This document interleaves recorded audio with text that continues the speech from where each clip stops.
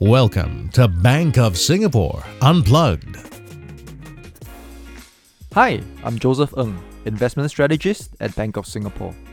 Thanks very much for tuning in to Bank of Singapore Unplugged, where we will be answering tomorrow's investment questions today. This is a forum where we discuss some of the most pertinent topics across the global investment landscape and how investors can position themselves to best capture the opportunities out there. Now, today's topic is something that many of us can relate to when we look at our utilities bill or when we head to our local gas station: rising oil prices. Brent crude has crossed $97 per barrel in late September, reaching a new year-to-date high, before easing closer to $90 per barrel more recently. Geopolitics, lower inventory levels, and demand for petroleum distillates such as diesel and jet fuel all seem to be creating a favourable backdrop for near-term oil strength. However, are elevated oil prices likely to last? And how does this also impact some of the Middle Eastern sovereigns that we track quite closely? In today's episode, I'm excited to be delving into this topic and more with Moh Siong, our Senior FX Strategist. Hi Joseph, great to be here. And also David from the Fixed Income Research Team. Hi Joseph, good to be here, thanks. Welcome, gentlemen. Let's start first by unpacking the reasons behind the surge in oil prices. So Moh Siong, perhaps we can start with you. Can you help us make sense of what's going on this front, and how did oil prices get to their current levels today? Well, oil prices have reversed higher since June, not just on better demand, but more importantly on tighter supply. On the demand side, as you pointed out, refined product markets were strong, especially for core transportation fuel like gasoline, diesel, and jet fuel. Now, jet fuel is a sweet spot for oil demand. Civil aviation traffic in China has recovered significantly over the past few months and was largely in line with the pre-pandemic 2019 level in August. But relative to demand, tighter oil supply has been a bigger driver of higher oil prices. Supply tightness was visible following multiple rounds of OPEC production cuts and signs that Russia is making good on its pledge to curb oil exports. Saudi Arabia's voluntary 1 million barrel per day cut stabilized the oil market in July, and its decision to extend these cuts until the end of the year fueled the recent run-up in oil prices. Supply tightness could have also been compounded by the Russian Urals crude, rising above the G7 price cap and narrowing against the Brent. The waning benefits of Asian buyers importing Russian oil has slightly increased competition for Brent oil. Thanks, Moh Siong.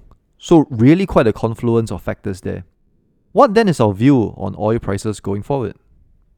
Well, our view here is that the oil prices could stay elevated and may even test $100 per barrel in this quarter, as we expect crude market to remain in deficit. Renewed tension in the Middle East due to the Hamas-Israel conflict could also add to war risk premium in crude prices given risk of escalation. But with global GDP growth set to moderate in 2024, that is next year, especially in developed markets, global oil demand will also moderate. So our base case remains for oil markets to return to modest oversupply in 2024 amid slowing oil demand and as OPEC phases out production cutbacks. So lower oil prices may still be in store for 2024, with oil prices likely to ease back towards the mid-80s per barrel. Mid-80s per barrel in a year's time. But we are watchful of two key risks that could push oil prices much higher for longer. What are two key risks here? First, there are concerns that if Iran is linked or becomes involved in the conflict, directly or indirectly, this could result in stricter enforcement of US sanctions on oil from Iran. And enforcing these sanctions more strictly would mean that global oil balance would be tighter throughout 2024. Now, second key risk here is that the attack by Hamas on Israel has raised geopolitical tension in the world's largest oil-producing region. An escalation of hostilities to neighboring regions may impact Saudi Arabia's willingness to raise oil output. Thanks, Moh Siong, that's very clear. And David, maybe coming over to you now.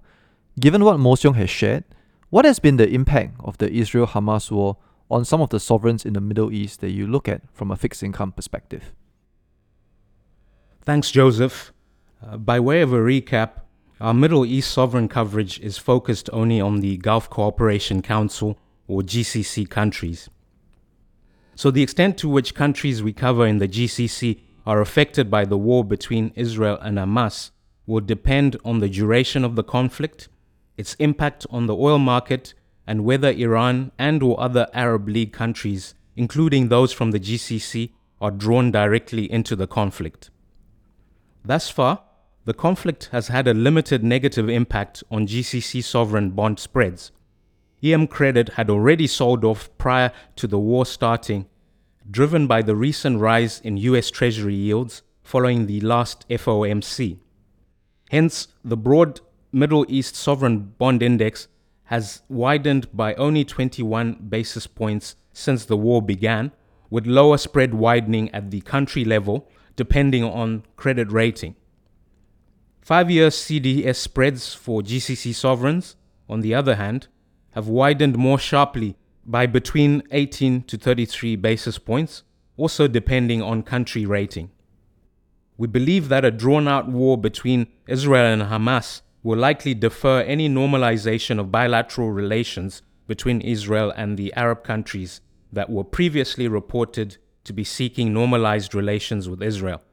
And these, of course, include Saudi Arabia, following the signing of the Abraham Accords between Israel and the UAE, Bahrain, Sudan, and Morocco in late 2020.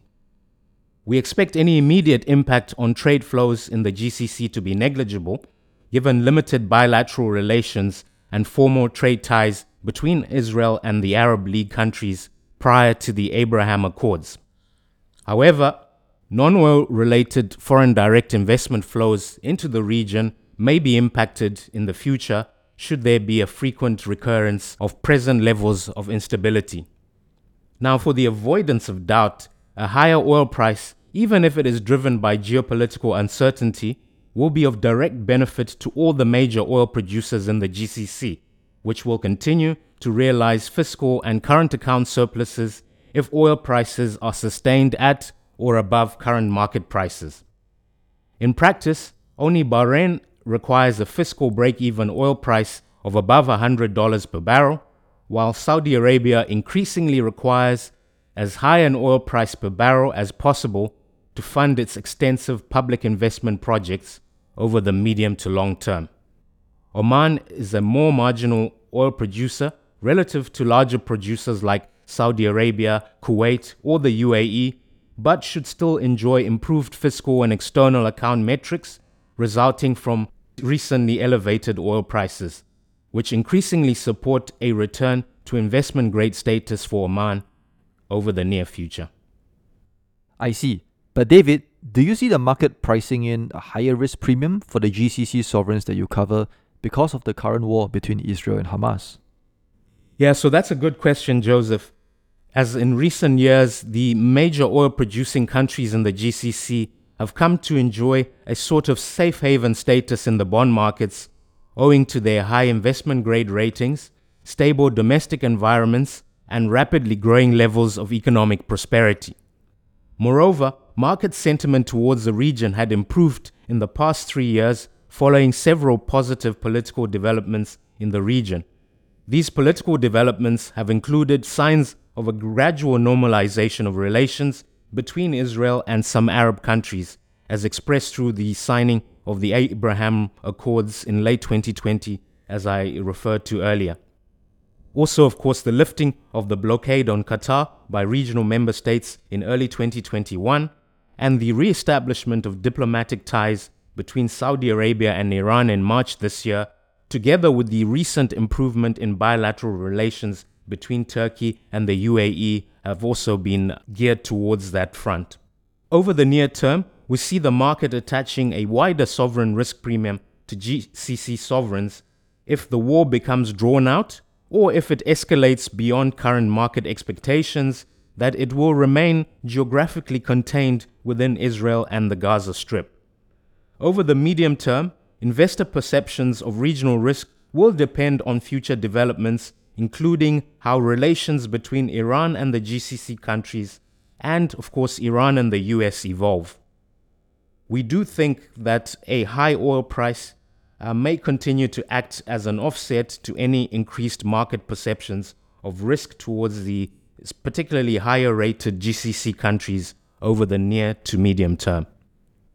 Thanks, David. So given the time we have left, I just want to zoom out now and think about the second order effects of the oil price volatility on other parts of the market. Moh Siong, perhaps could you share some quick thoughts with us on whether we see any impact to currencies, and perhaps the impact also on the Fed's fight against inflation? Sure, Joseph. The rising oil price could complicate the disinflation narrative and be an important differentiator of currency performance. Now, my big fear here is that the rising oil price could change the narrative of disinflation and flip it back to stagflation. And this could complicate the Fed's fight against inflation. For now, given the resilience of the US economy, the Fed is likely to be more vigilant against the impact of high oil prices on inflation expectations, while keeping an eye on the drag from oil on economic growth. At a broader level, our weaker US dollar view is at risk if the recent rise in oil prices is sustained. Causality with the US dollar is key, of course, and it has increased ever since the US became an oil exporter. Rising oil price could also be an important differentiator of currency performance, as I mentioned earlier. So for oil exporter currencies like the Canadian dollar and the Norwegian kroner, they will be among the biggest beneficiaries of rising oil prices. On the other hand, being an oil-importing region, currencies in Asia and Europe will be amongst the most vulnerable. Great stuff. Well, gentlemen, we have covered quite a bit of ground here, ranging from the outlook of oil, impact on the GCC countries from a fixed income perspective, and even on FX. That's all the time we have for this episode. Thanks very much for tuning in to Bank of Singapore Unplugged, and we hope you'll join us again next time. This podcast was brought to you by Bank of Singapore.